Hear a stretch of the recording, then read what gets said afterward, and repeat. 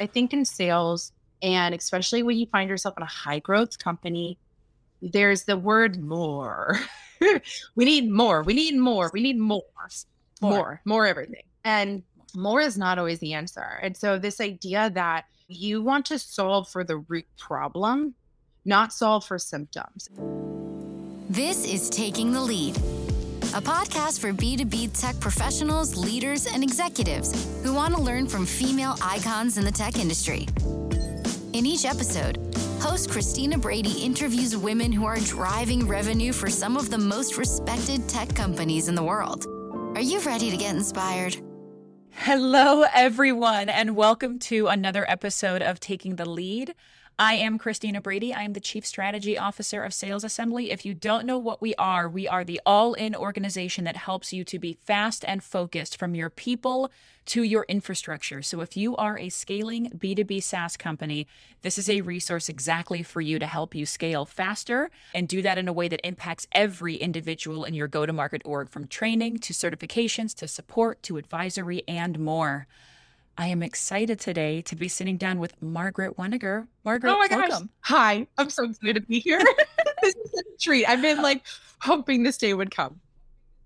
Yes. Well, you have a show as well. And so I was very excited just to vibe with you because I love interviewing other podcast hosts. One, because you tend to be a jolly and interesting bunch. And two, you have a lot of incredible things to say. And so I'm gonna pull as much of that incredibleness out of you today. But first, this right now is a little bit of the merger of two really, really big parts of your professional and also somewhat personal life. So tell us your journey and fill everyone in on what I mean by this moment where it is kind of culminating all together. Yes. What brings us here? Oh, yes. The very quick version is I fell backwards into tech sales a couple years out of college. I was a swimmer and they needed somebody who could speak the swimming lingo. And so I got my first sales job as an account executive working at a software company out in San Diego. And I loved it. About a year in, I got my first flavor for management. And I had always wanted that. I'd always been in leadership roles growing up. And it was like a dream come true. And it was a very painful couple of years. I definitely cut my teeth on that first group of hires I had, learned so much.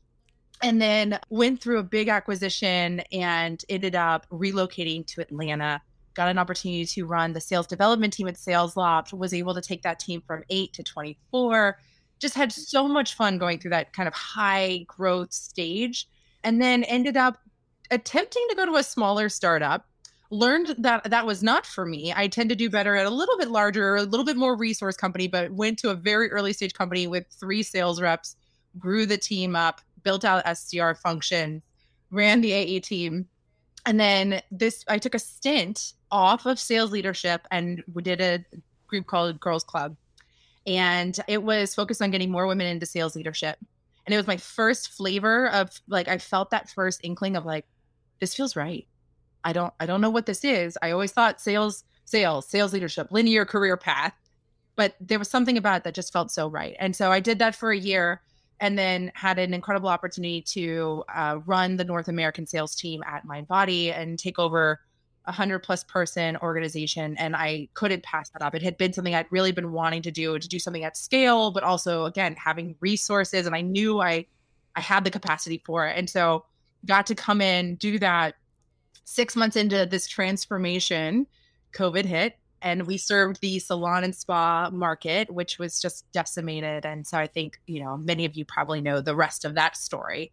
And I started the podcast that I do, Rising Tide, in October of 2020. I needed a creative, cathartic outlet to get to connect with other incredible women. And this is where I started interviewing women to tell their stories behind their career.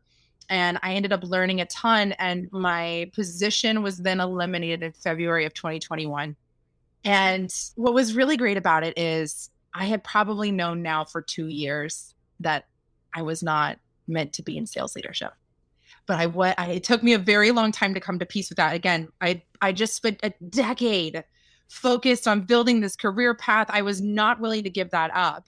And yet my heart was being pulled in this other direction, and my purpose was just somewhere else. And so now, after that transition from mind body, I knew it was time to give life to that voice. And so I launched Rising Tide formally. There was the podcast in Rising Tide, which is focused on transforming the workplace to be built for human beings rather than ideal workers. And you'll see me talk primarily about women, because I believe that creating a balance of masculine and feminine energy and positions of power, that's how we're going to do it. So I talk a lot because the gap right now is in getting women elevated into those roles or in starting companies.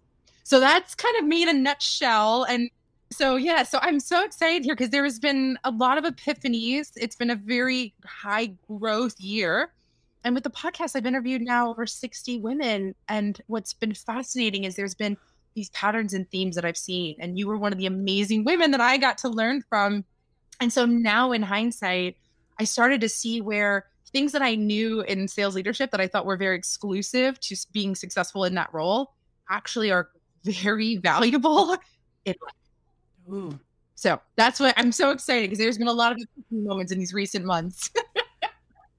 It's such a good nutshell, and there's so much to dig into there. I think the first thing is it takes a lot of bravery for somebody to realize, one, what they want to do, and then two, to maybe recognize what they don't want to do and what's not a great fit, especially when they have made the kind of strides and advancement that you have. The idea of saying, maybe this really isn't for me when you've made it so far is terrifying.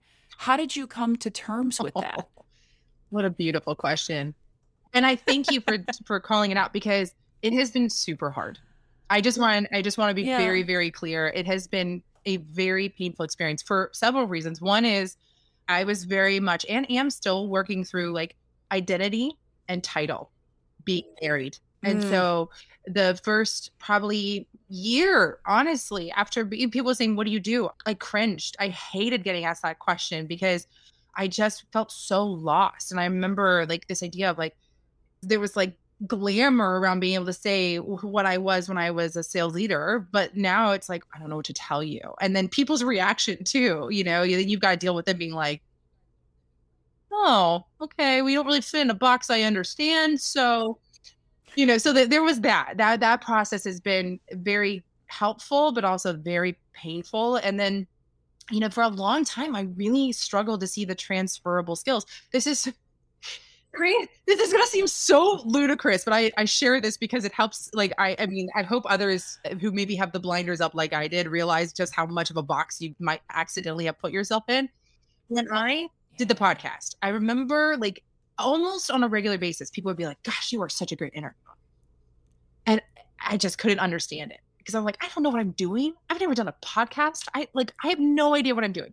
And finally, it took like 6 months of getting this regular feedback and people I trusted, people whose opinions I actually valued.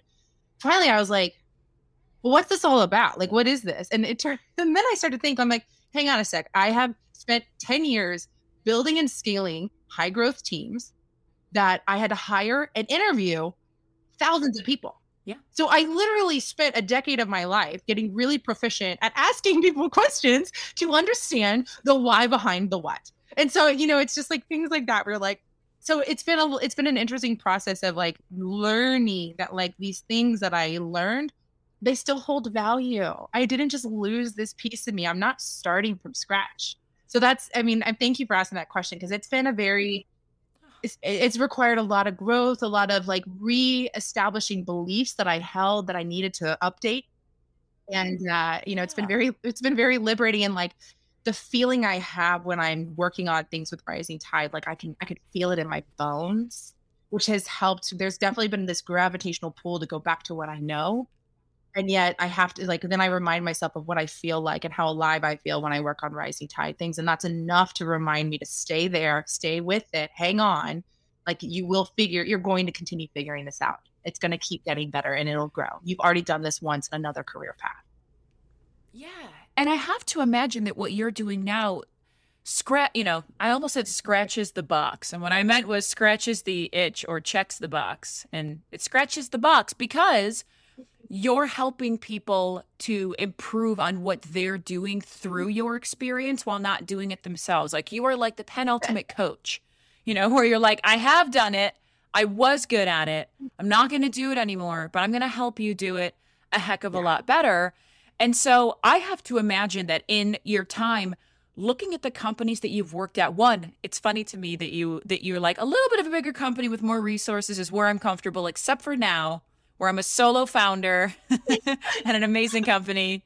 Right. I'm going to settle there. It's like where life takes us. And I think it's beautiful. Like, Yes.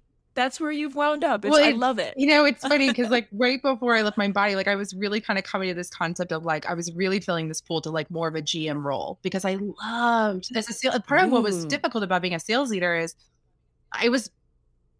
don't get mad at me, folks. I got bored. I was bored. It wasn't challenging enough. I was always very fascinated in how it interacted and engaged with all the other parts of the business. And that was one of my superpowers. I was very proficient at cross-functional relationships and aligning and understanding their business and how we work together.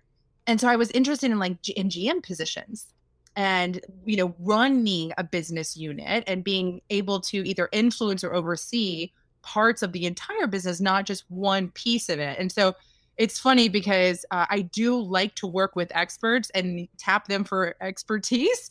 And so, but then I also have this side of me that like really likes to do all the things because it's challenging and keeps me engaged. But yes, it's been, it has been a little bit of a humble pill to be like, all right, well, you're going to bootstrap this sucker for now,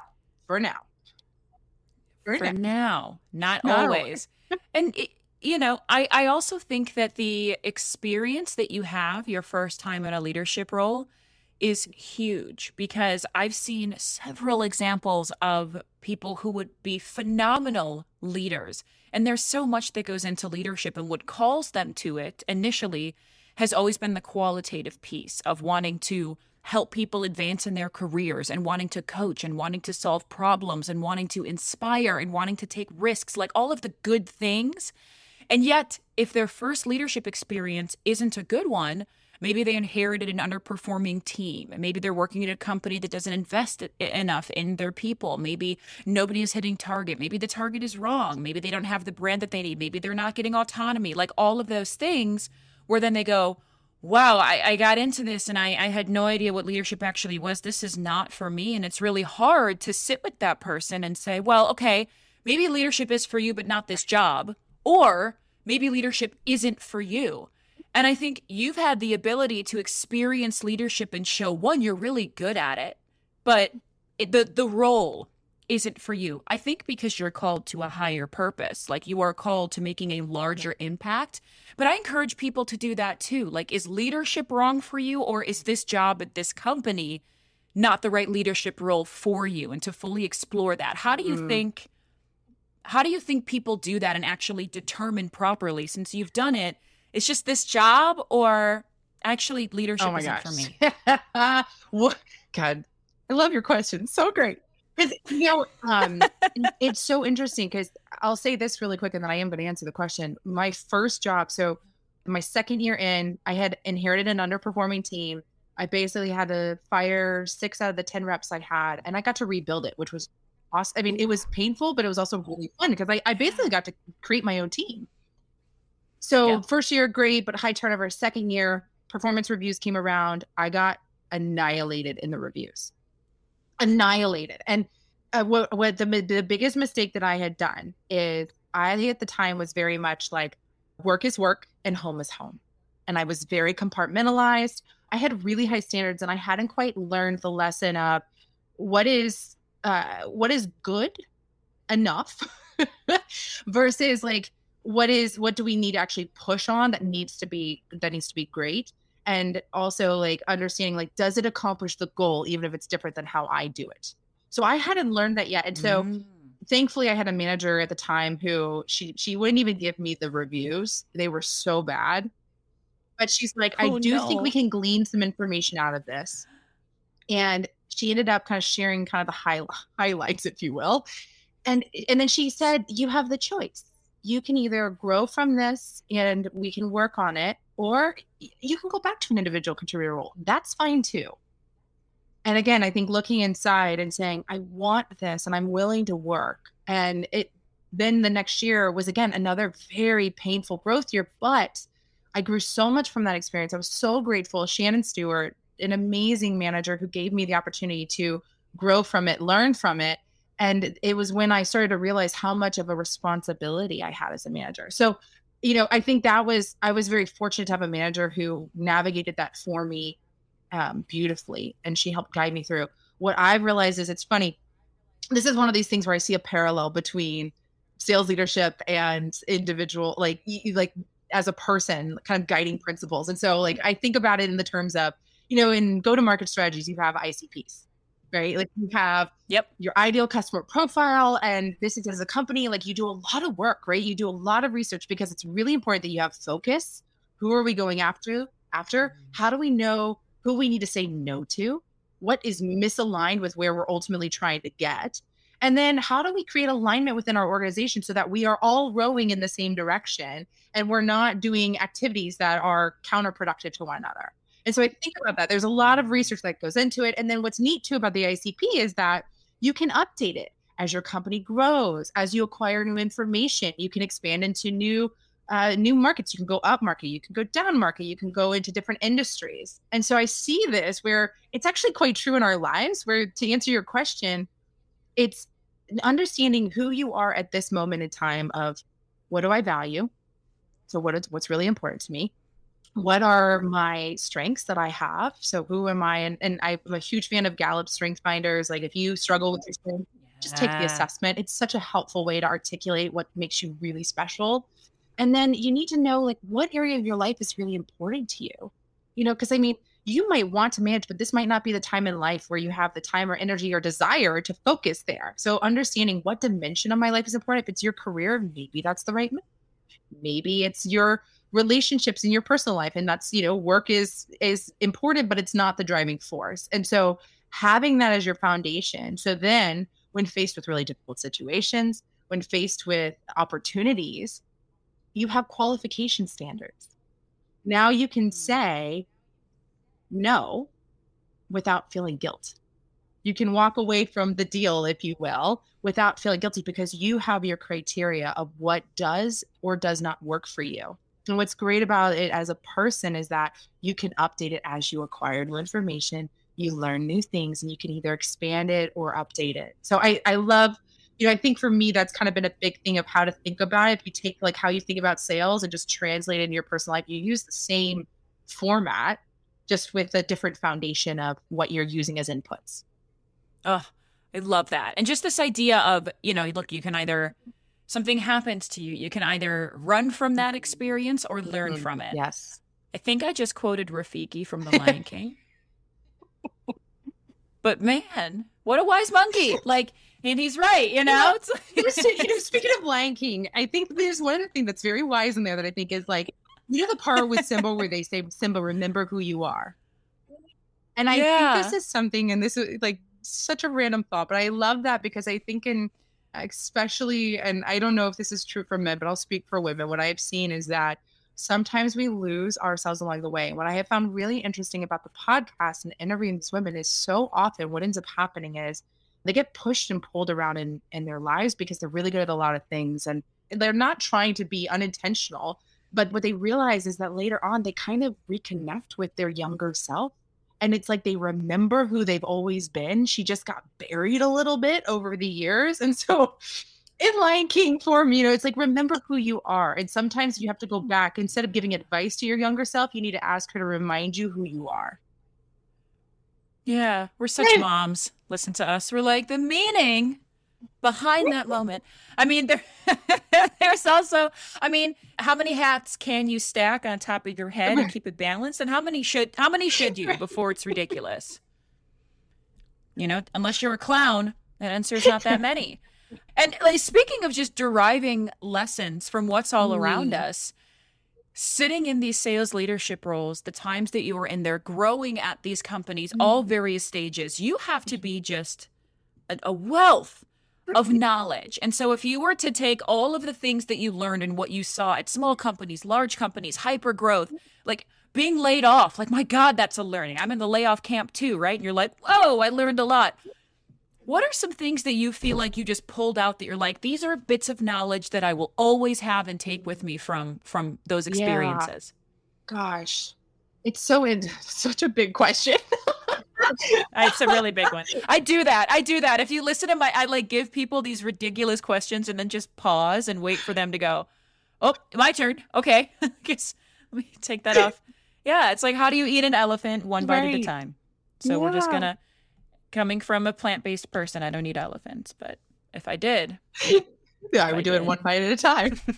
I've been doing one bite at a time. Gosh, well, isn't that just like one of the best things? So, I mean, that actually is probably, I'll piggyback on what you just said, which is, again, I wish I could say I learned this as a sales leader. As I look back and I kind of put the lens on leadership, it definitely holds true, but I don't think I could quite articulate it in this way, which is getting started.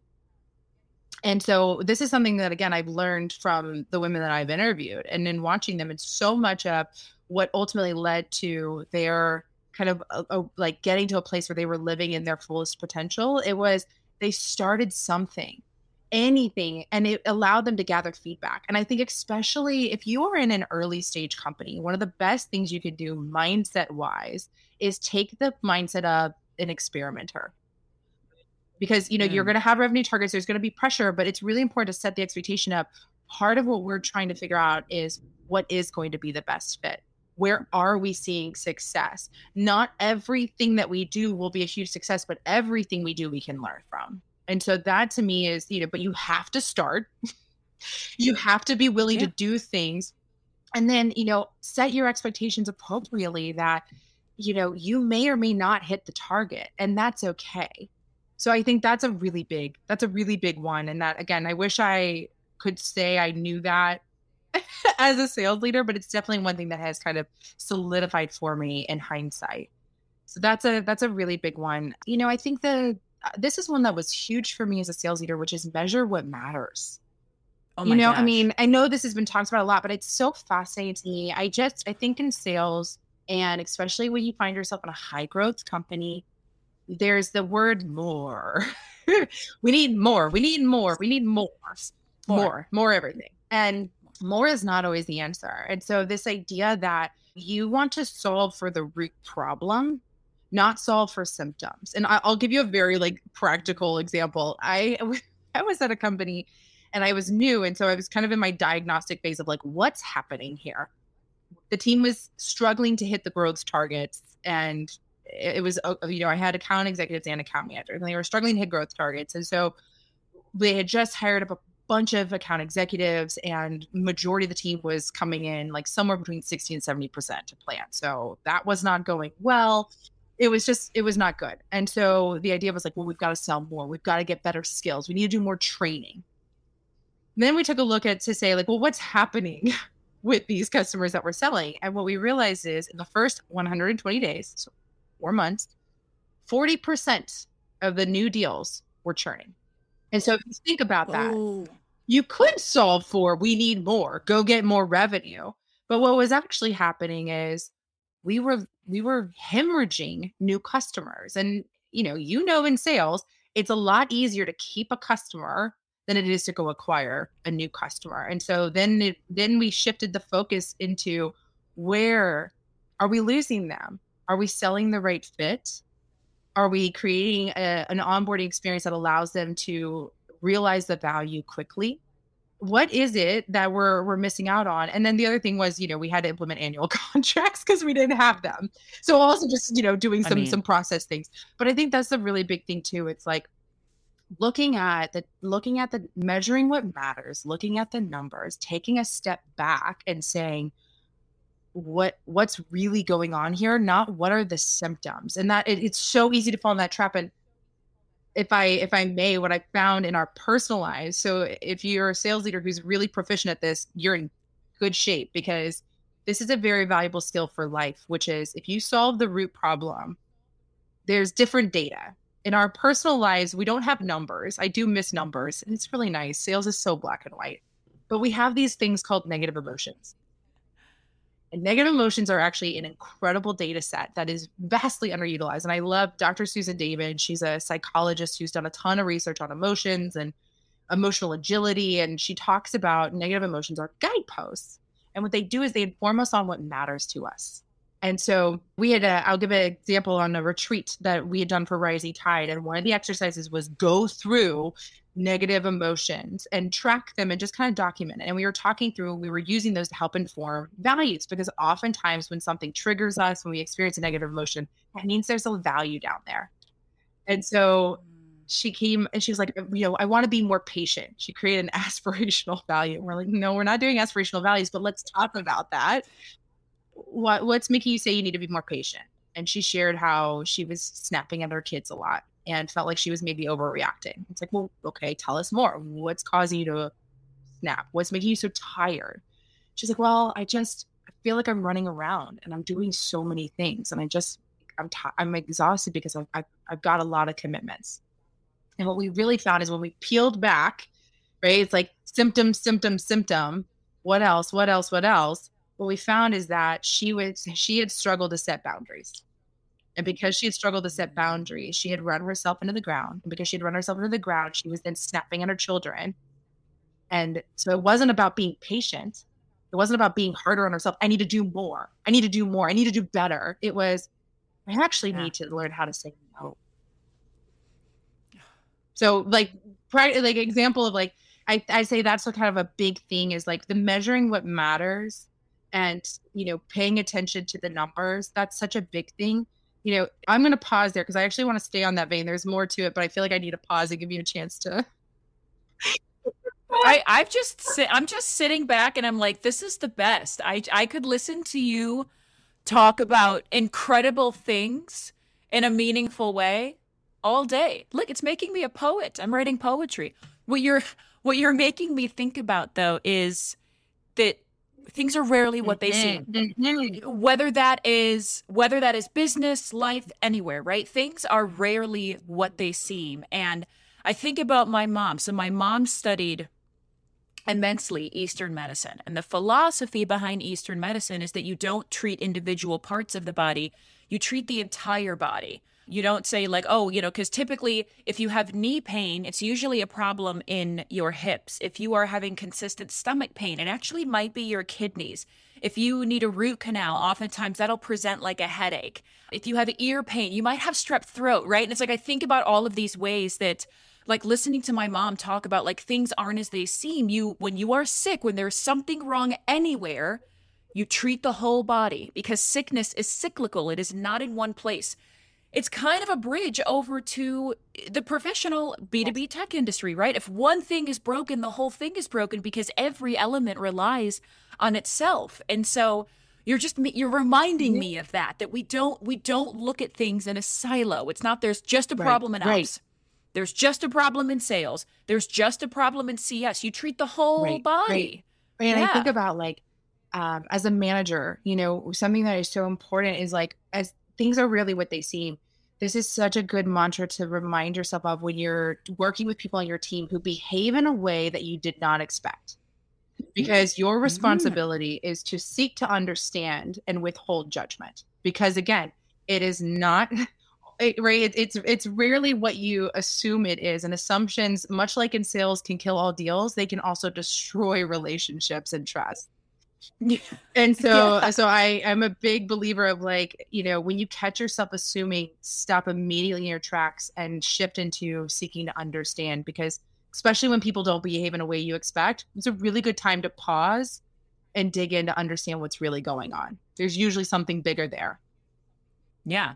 And that's a whole path kind of in it of itself, is just how many assumptions and guesses we make and then build entire teams and processes off of. And it's reckless with people's lives when we do that too, right? It's like, there's a skill set to making assumptions, turning them into hypotheses, and then testing them with a pilot. And it's like, I could go on an entire speech about how to properly run pilots and do it to your point. Like at the very beginning of this episode, you said, I help organizations learn how to run with human beings and not just, employees only. Like, how is a human run organization? And to me, we're like tapping on that in this whole conversation of just like, how do you be responsible to the human beings who are fueling your company and not make decisions that are reckless and are going to put them in a bad place? And to me, it feels like everything you're talking about kind of goes back to that root cause of just like being a human being and treating people with the respect that they deserve as other human beings,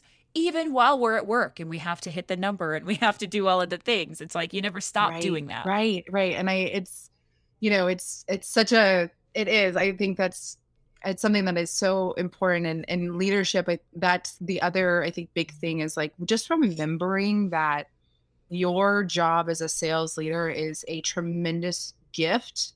You think about the impact you're having on these people's lives. I mean, they take that home with them. And so you have this opportunity to develop and grow them. I think about people who have had the opportunity to work, and there's something so satisfying in just seeing how they're doing and where they are and how they, kind of what they've gone on to do. But it's also a tremendous responsibility. And so that doesn't mean that you don't have to make hard choices. That doesn't mean that you don't have to do things that you wouldn't necessarily want to do. Like during the pandemic, like having to furlough and RIF 65% of my team was gut wrenching, but there's a way to do it where you can honor the individuals, acknowledge what they're going through, and empathize with them and treat them as a human being that's going through something really painful. And so I think it's just such a big piece of, you have this incredible responsibility and also this unbelievable gift to do something really meaningful as a leader and shaping the future leaders.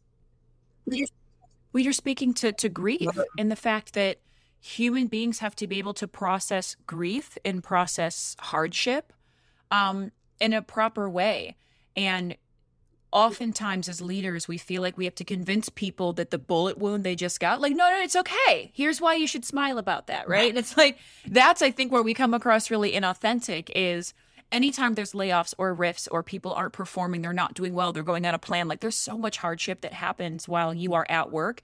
And the job of a leader is to help people process that grief in a professional and an effective way. It is not to make it better. It is not to negate their feelings. It's not to convince them that they shouldn't be upset. You don't have the right to do that. You don't have the right to tell someone, you shouldn't be upset about this. And here's why, because that bullet wound is going to be a really cool scar. You could tattoo a sunflower over it when it's gone, right? If someone's like, you just fired me, like, why are you, what? So I think it's that empathy piece that's really big too. Oh my gosh. Yes. And again, like, so you just popped something into my mind that's such a, like, just made me have like an aha moment, which is like this idea of we don't sit in things long enough. We don't sit in the discomfort long enough. And this is true, right? At work, it's like, you're good. Everything's fine. Like, don't worry. Like, right. Like we don't like it's uncomfortable to deal with negative emotions or like, humanness. And we do it to ourselves too, right? I mean, you think about it, it's like, get over this, like make yourself busy. Like, like go work on a project. Like I can't deal with this right now. And there's such value in just sitting, not wallowing, but sitting and allowing yourself to feel what you feel, take time. And when you have the space to understand what was that, there's so much to be learned when we go through difficult things, but oftentimes we don't pause long enough to get the lesson from them. And maybe a good place to start that habit, if you don't do that frequently, actually is at work. Like that, like work is another opportunity to create healthy emotional behavioral patterns that you can take with you in the rest of your life. Because when you're talking, I mean, you're hitting me right at an area where I've always kind of needed is I've never felt like I have the time to sit in the feeling because one, I'm an urgent person. I'm unbelievably impatient. I'm highly pessimistic. Like I'm the last person that is like, ooh, that's a feeling. Hold on. Right? Like I just don't, it's just not natural for me, but it should be. And I am trying to be better at doing that. I'm trying to be better at feeling something. And instead of being like, I'm going to react, that's what I do, of being like, hold on, I might still react the same way. But then when I do it, it's not a reaction. It is a deliberate next step versus a reaction. And at work, if you can take more deliberate next steps versus reacting, we get further and our agendas are heard and we feel better and we get where we're going faster, even if that's not where you thought you were going to go. So I'm going to transition us because there's like two things that are really coupled together, which is I see this happening with sales leaders. And it's one of the things that I think is frustrating. As a sales leader, it was frustrating to me then. As a former sales leader, it agitates me now. It's that especially when something didn't go according to plan. And typically when a number's missed, that's when that like reactive, like we've got to double down, we have to be better. Like you feel this whiplash and this almost panic. It almost feels panic as opposed to like,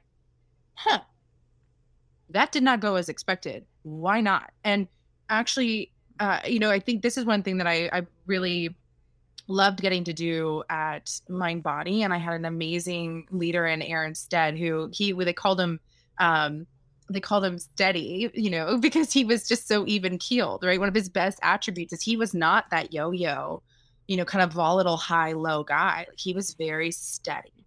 And what was so powerful about his steadiness is that it wasn't ever about, did we miss the number? It was more about, what are you doing about it? And so what I loved working with him was, I think especially, again, in a high growth stage, when you're trying to establish yourself, you can really fall into this illusion that quarter matters in the grand scheme of things and that is catastrophic. And it's not about that. And so what I think is really kind of, if I segue us into another kind of life lesson that's also a leadership lesson, is that this is why having the right metrics that you're measuring, they should be sounding off the alarm bells early. Like very rarely in sales leadership, if you are, again, a little bit more established, you've actually got some historical data, should you get blindsided. If you're monitoring the metrics, there should be some early warning signs that things are not trending in the right direction. And so what you start to do as a leader is you communicate that up. And you don't, and again, as a woman, I fell into this trap. So I'm going to call myself out I remember, especially middle of my career, I didn't want to say that something was wrong because I thought that I was failing. And so I was like, I'll fix it. And I didn't want to say it. And then by not saying anything, it wasn't me who got blindsided. It was my boss. And that's not good. And so like measuring what matters and then calling out a problem early on. And again, when you call out a problem, this is true for anybody. I don't care what level you're at. That's fine. What are you thinking about? What solutions might you have? And even if you're not 100% sure, come with some brainstorming things of like, here's what I'm thinking about doing. We got to get back on track, because I can say as a leader, I don't care if we're off, but I do care if you're doing something about it. So like, if I translate that into personal life, it's a little bit different in the communication piece, but it's still there, which is like taking note of the data, right? There are early warning signs that are telling you something's off, right? It could be those negative emotions. It could be burnout. It could be like you're getting really bad headaches all of a sudden, right? And if we choose to ignore those, advance at your detriment, right? Because at some point you will get blindsided. And so it's starting to pay attention to those, acknowledge them, be curious about them. That's interesting. What is that? Is there something maybe I could start to change that gets that back on track? And catch it earlier than later. But, as in your personal life, a lot of times it's going to manifest as those negative emotions, fatigue, burnout, physical pain, that you want to do something about it. Don't sit on it and communicate it out of what you need or what you're doing about it so that others around you can support you. I mean, big. You're actually hitting on one of my pet peeves that new leaders or even leaders who have never had really great coaching do is they think, okay, well, my job is to empower people to solve their own problems. Fair. Sometimes. I mean, we're going to go with like, sometimes that's your job. It's not your whole job. Sometimes, but go on. And they're like, oh, so when they approach me with an issue, I like to say, well, what do you think you should do? And then they pause waiting for like the sound of clapping and like, that's brilliant. And I'm like, well, I was like, one, that's a really tired management tactic, is when people ask you for help and you just say, well, what do you think you should do? I was like, you're you're going to get to the point where you're training people to just not ask you for help. You're working yourself out of a job by doing that. Instead, what you're making me think of is there's a big difference between, well, what do you think you should do? And sitting back and then saying, tell me what you've tried already, right? There's a big difference there because you're triggering the same point of their brain, but you're also eliminating the potential for you to start to solve the issue and have them say, no, I tried that. No, I tried that. No, I tried that. And then you go, well, okay, so what do you need? Right. And it's like, it winds up being this contentious back and forth. And instead, team member approaches you with an issue and you say, okay, you're coming to me because you need my help. Tell me what you've tried already. Now, if that person is like, I haven't tried anything, then it's like, okay, part of the job of the leader is you need to be doing something about it. You need to be doing anything about it. So today I'm going to help you and I'm going to tell you what you should do. But next time, you're going to do it. And the next time you come over, I'm not going to say, what do you think you should do? I'm going to ask you, what did you already do? And just know, I'm going to ask you that every time, right? Here? Big difference. Yeah, it is. It is now. I mean, what gold, because it's, I mean, it's like any new skill. Like you oftentimes, like when you're coaching, it's an evolution of how you coach. And at first you might have to be more prescriptive, and then it's your responsibility to teach them what you're doing, how you're thinking, what questions you're asking yourself. And then they do it next time and you give them feedback. And then eventually they get to a place where you can say, what do you think? But it's knowing where they're at developmentally too, and taking that into consideration of how you're handling. Like, one size does not fit all in coaching conversations. Oh, I love that so much. It's so brilliant. You're amazing. No. You're amazing. And actually, I feel like there's so much more. We're just like, we've hit the iceberg of just, I know what you have to uncover. So at this point, we're going to have to pivot over to our rapid reveal. Gosh, yeah. But then I want to make sure, I know. We want to make sure that I give people an opportunity to connect with you, because I honestly, there's so much more that I know that you have. And when you know that there is a true professional resource, it's when you're talking to them and you get stronger just by being near them, right? You're starting to have that effect on me. Just talking to you is making me go into my archives and pull out things I haven't thought of in a while. And it's like, that's what effective people do for other effective people. So thank you for that. Let's pivot to our rapid reveal, if you are down. I know, it's my favorite part. Oh, boy. Love it. All right. I've got 5 questions for you. You have 60 seconds or less to answer each. I accidentally gave you a real softball for number 1. Feel like I know what you're going to say. But what was the last risk you took that paid off? Oh my gosh. You know what's so funny? This totally put me into, so this is such a funny one. I have 60 seconds. I originally was not going to answer starting the podcast because I was like, I don't know that it's paid off. And that's just me being overly critical, because that's not true. Right. So here's the thing. The podcast was the best thing I did. I did it and I was really nervous, but what has come from it is it's turned into this beautiful data set. And I've been able to meet women I never would have met otherwise. You being one of them, that was purely from this podcast. I've gotten to learn. And honestly, every episode that I recorded, it's like whoever I was interviewing just happened to say the thing I needed to hear that day. So I would say that is, yes, softball question. It was absolutely launching Rising Tide in the podcast. Following your heart. Last risk you took that paid off. Love it. Number 2. What is an irrational fear of yours? Oh, this one is interesting in that, and this has been ongoing, but I feel it more heavily now, which is this idea that I missed the window. And so it could be something like I missed the window and I have kids now. And so maybe I can't do the things that I might have done, or especially with Rising Tide, so much of it is like, I'm trying to put this content out. I've been able to learn so much. And so I was trying to get it back out, and like, oh, other people are going to start talking about it. I've missed the window. It's like, that's ludicrous. And I know that because there is no such thing. If there's one thing I've learned from the podcast, right? It's like when you have your North Star, you will find your way. As long as you stay focused on your North Star. Like the path might wind a little bit, but there isn't some magical window that disappears at some point. So that's my irrational fear. Oh, that's a big one, though. I mean, so, you've got me thinking about that. Okay, number 3. No, there's no window. There's no window. There is no window. Yeah, we're all outside. All right, number 3. Who was the last person to change your perspective? I really struggled with this one. This one was really tough. I know. And I even still, I've kind of contemplated on how I wanted to answer this one, because I think I'll use my husband. And what's been really interesting is, poor thing, he is very perceptive. And I unintentionally diminished him from a lot of our marriage because he wasn't in tech sales.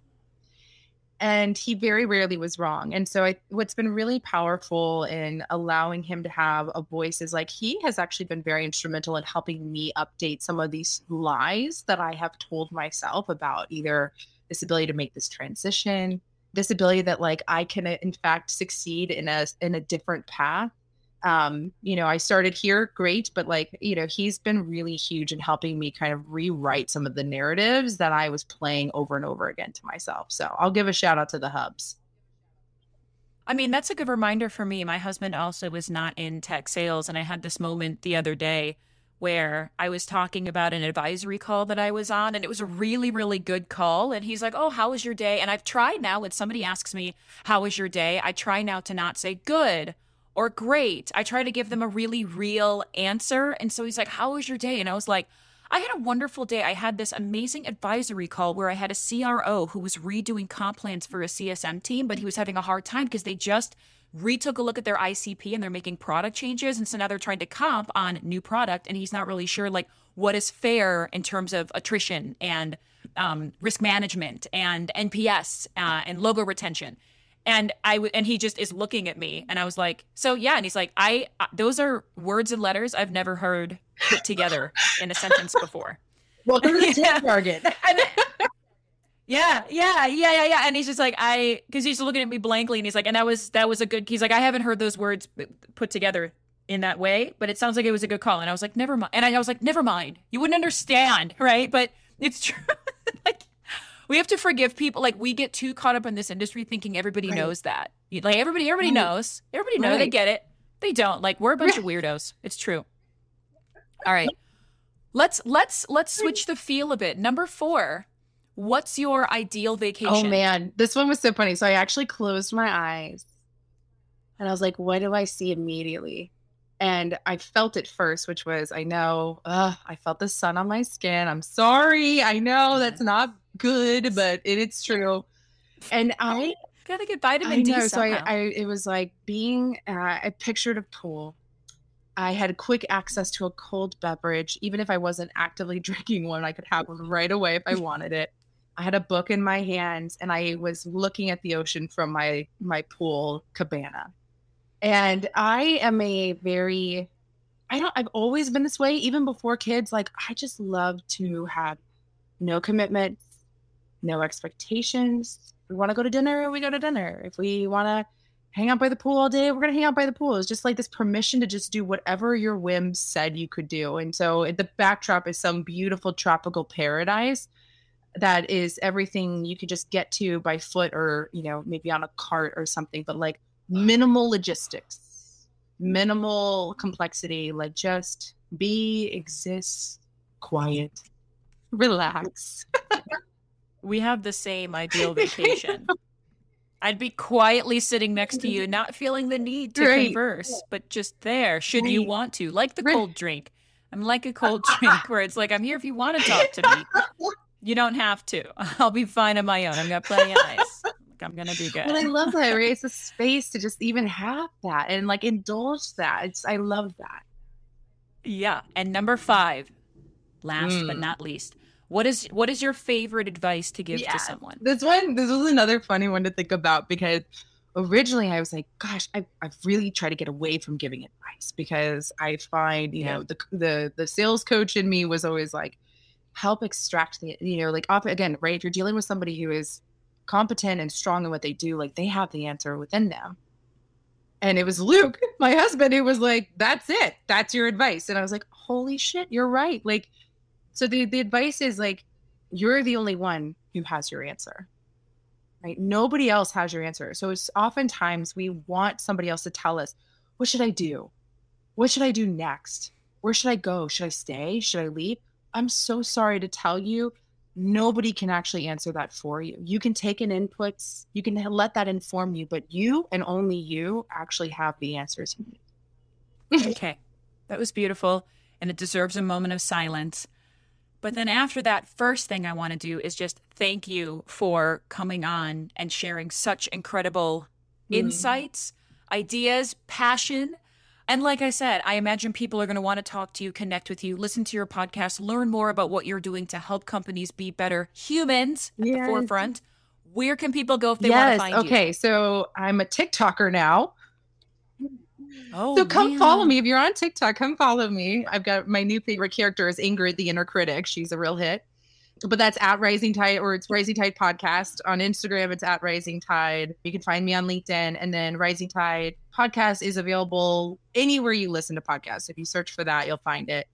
And then my website is thisisrisingtide.com. And so you could see more about doing speaking now. I don't talk about it as much, but I do still love working with companies and helping them kind of diagnose what's going on. I just don't talk about it as publicly anymore because it's a smaller part of what I do, but that's me. So come and reach out. I would love to talk to you. This has been such a treat, and I will always have a very soft place in my heart for the tech sales world. It will be forever imprinted on me, and I always will have a special place for it.